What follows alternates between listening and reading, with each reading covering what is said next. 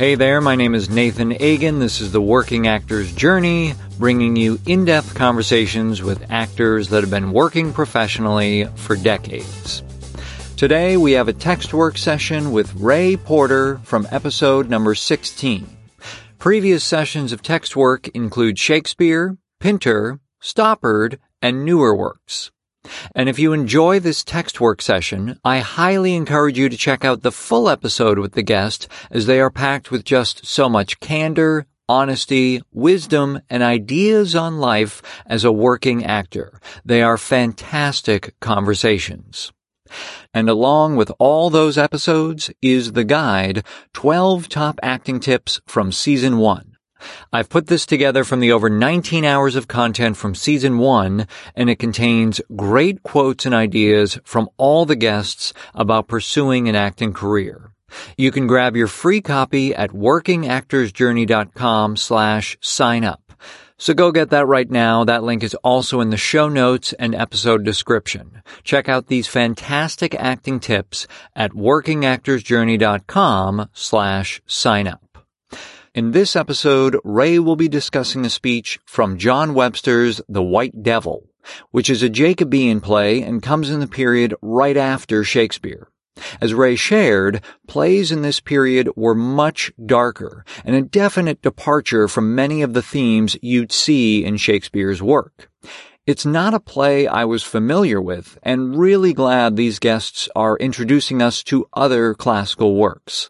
As I mentioned in the complete episode with Ray, this may be a great play for you to find a lesser-known monologue for your auditions. You'll hear Ray discuss why this speech fascinates him, how language was the CGI of the day, and why classical theater and plays like this are still so relevant today. It's a great session and a wonderful discussion about theater, politics, and acting. So here we go with Ray and the White Devil. Please enjoy the text work.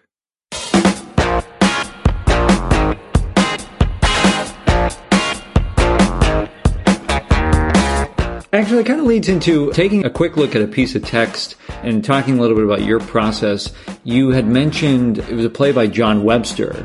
Yes. It's called The White Devil, John Webster. He's one of the playwrights that came after Shakespeare, what's called Jacobean playwriting, which is a real different style than, Shakespeare. I find in every one of Shakespeare's plays, at some point, either it's the overarching theme or sometimes it's just in a moment, there's this concept of like weighing mercy versus justice. There's the fallibility of humanity and what is that which connects us to the eternal, there's all of these Jacobean theater is not that. It's real sensual. It's real bloody. It's very, it's fascinating as an answer to what came before. And yet, the linguistic constraints are still there. The poetic device is still there and the language still flows in that way. It's just the subject matter is oftentimes a lot more brutal and kind of, it's just darker. It's just harsher in a lot of ways than Shakespeare is. Okay, cool. A crude analogy would be like, Shakespeare is talking about the heart and the soul. Jacobean theater is talking a lot about tits. So, Got it. Terrible analogy, but kind of like that. All right, cool. So you have this speech by, it's Francisco? Francisco's the character, and essentially what's going on, without going into the whole story of it or whatever, there's, this issue with the main sort of woman in the show, a woman named Vittoria, who is incredibly smart and doesn't miss a trick, is smarter than most of the men around her, much more competent than most of the men around her, and she is brought low by this sort of group of guys who are, trumping up charges against her and hitting her with all kinds of allegations. And sound familiar at all? Yeah. Yeah. This speech is basically Francisco is trying to convince Camillo, Vittoria's husband, that it's best that she be scrutinized in this way. It's basically just trying to get the husband on board. Okay. With this challenge. Okay. And appropriately enough, it starts with an analogy. Go figure. But yeah, I like the speech because of a lot of the imagery in it, but because the imagery in it has very little to do with what exactly is the point of it. Okay. It's a little like the archbishops talking together before Henry V walks in the room. How are we going to convince him to go to war with France? Right. Well, okay. So just to give people a little context, I'll read a few lines so that they can start to, get a sense, and you can kind of walk us through maybe some of the questions you'd ask yourself or how you'd go into it. Yeah. Yeah. So, Francisco says, an old tale.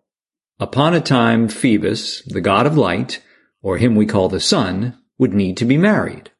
The gods gave their consent, and Mercury was sent to voice it to the general world.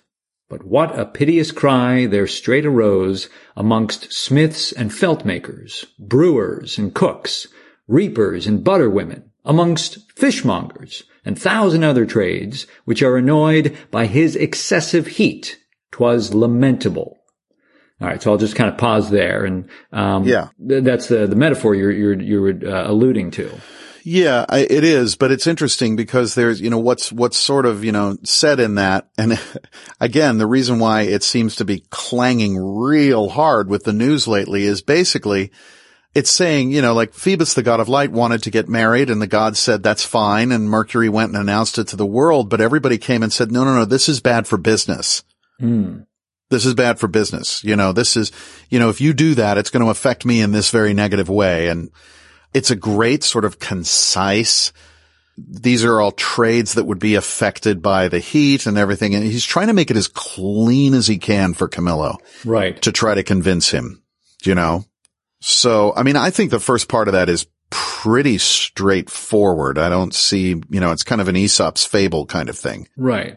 Do you know what I mean? And I didn't scan it, but so does Jacobean, do they kind of adhere to the iambic pentameter, or is it a different? Well, there's all kinds of rhetorical devices. There's litotes, spondi, there's trochaics, there's, it's all of the sort of mathematical textual devices that was in fashion at the time, for playwrights. We have to remember that what our CGI is now was language for them.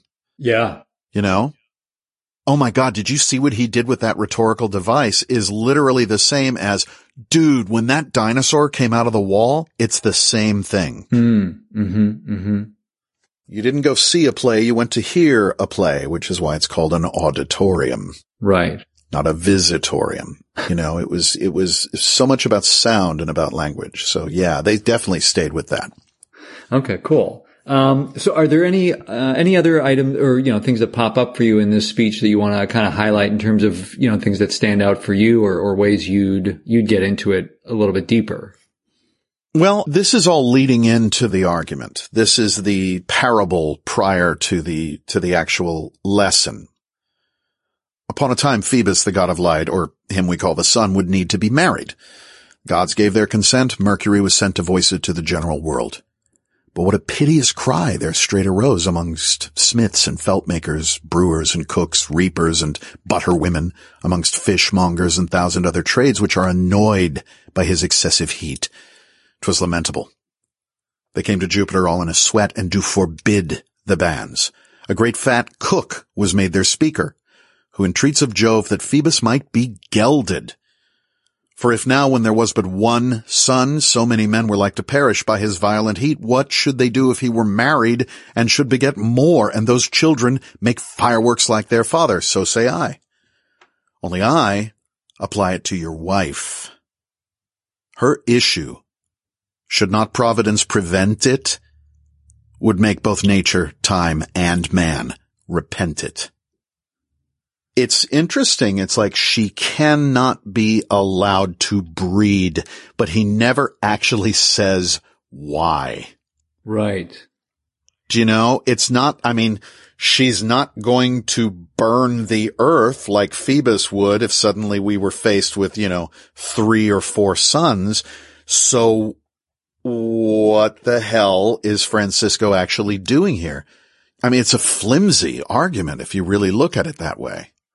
Camillo's jealous. He's worried. There's all of this stuff. I mean, it's this very, very subtle attack. This is a recurring theme in The White Devil. It's very entertaining as well. There's a scene where one of the guys, they've given him a poisoned helmet. They've treated the inside of his war helmet with poison that will kill him. Oh, wow. And then so he comes in and he's in agony and he's on the bed, and they bring in 2 priests to hear his final confession and to grant him absolution, and everybody leaves except for the 2 priests and Bracciano, the character who's poisoned in the bed. And it turns out that the priests are actually these 2 guys in disguise who know him really well and do everything they can to make him despair before he dies, because that will ensure he goes to hell rather than heaven. Wow. So, it's a lot of this like sort of subtle Machiavellian, if you will, machinations, around it. Right. This bit of text I like because it's such a question mark. There's this, wonderful illustrative parable. It's pretty clear. It's pretty easy to understand. The guy who makes cheese goes to the gods and says, if there's 2 suns, my cheese will all melt. There's nothing, come on. Right. You can't do this. I'm not going to be able to live. I'll die. Never mind the fact that we're going to be burned. It's going to be terrible for the environment and everything. I'm not going to be able to make any money. But literally what he's saying in this thing is this brilliant story about the sun and the world. And it's this great fable and the reapers and butter women and all of that. And that's why you shouldn't let your wife fuck. Right. What? Do you know? Which also makes it quite a timely piece. That, it certainly does. Yeah, it certainly, you have people making arguments that it's like, whoa, wait a second. That doesn't track. Oh, no, exactly. Yeah. Exactly. They make these incredibly impassioned speeches, but if you actually stand outside and listen to it, you're like, what? I don't have enough breadcrumbs to get home. This makes no sense. Yeah. I'm going back to the Anita Hill thing. I remember when Senator Orrin Hatch quoted Shakespeare to Anita Hill. He who steals my goods steals my trash, but he who steals my reputation. And it was this big sweeping gesture, and all the conservatives were like, yeah, that's great. Until somebody went, that's Iago's speech, right? So, it's interesting. I mean, I'm reminded constantly, certainly with current events and even, with a play like The White Devil, Tullus Aufidius in the play Coriolanus has such a great, speech, when he feels like Coriolanus is starting to get out of hand and all of that. And there's that line, so our virtues lie in the interpretation of the time. It's a lot about jealousy. It's like, why is he a hero and I'm not? Right. And all of that. It's fascinating. Nothing really changes, does it? Right. Yeah. I think there's an incredible amount of comedy, depending on how you play this. And if you wanted to, you could certainly mine the comedy, Sure. out of this speech. There's this huge, wonderful fable and everything. And, so say I, only I apply it to your wife. Wait, what? Yeah. And then there's no further argument. There's just a couplet at the end. Like, that's going to be enough. Interesting. Yeah. No, and the point you made about, the virtues and interpretation, right. Often they kind of say the winners write the history and that kind of thing. Well, yes. But yeah, it is very interesting to kind of think about Shakespeare having knowing about that same concept, and we're still seeing it 400 plus years. Yeah. Depressingly, nothing really changes, but this is why, I'm sorry, you can make a really solid case for doing classical theater in 2018 America. Right. But the trick is, just deliver the damn mail. People are smart. They'll get it. Yeah. How many times have you sat and watched some speech given by a politician lately and thought, how on earth are these people actually accepting this or believing it? Why is no one rushing the stage? Why aren't there pitchforks? Does nobody see the madness of this? Right. And nobody really does. Go back and look at some of these early plays. Yeah. Go back and have a look at, The White Devil. Go back and have a look at Measure for Measure. It's all there. Nothing changes. The clothes do, and maybe the way we arrange words, but it's all there. Hey guys, Nathan here one more time. If you enjoyed this episode, please remember to subscribe so you don't miss anything ahead. Be sure to visit workingactorsjourney.com for additional info and links for items mentioned in today's episode, as well as all the episodes. You can follow the show on Facebook, Twitter, Instagram, and YouTube. All the links are on our site and in the episode notes. Become a premium member and enjoy additional benefits and perks of the show starting at just $2 per month. Head over to workingactorsjourney.com/premium to join the Working Actors community. Thanks again to today's guest and to everyone that makes these episodes possible. And a special thanks to you for listening. I'm Nathan Agan, and enjoy the journey.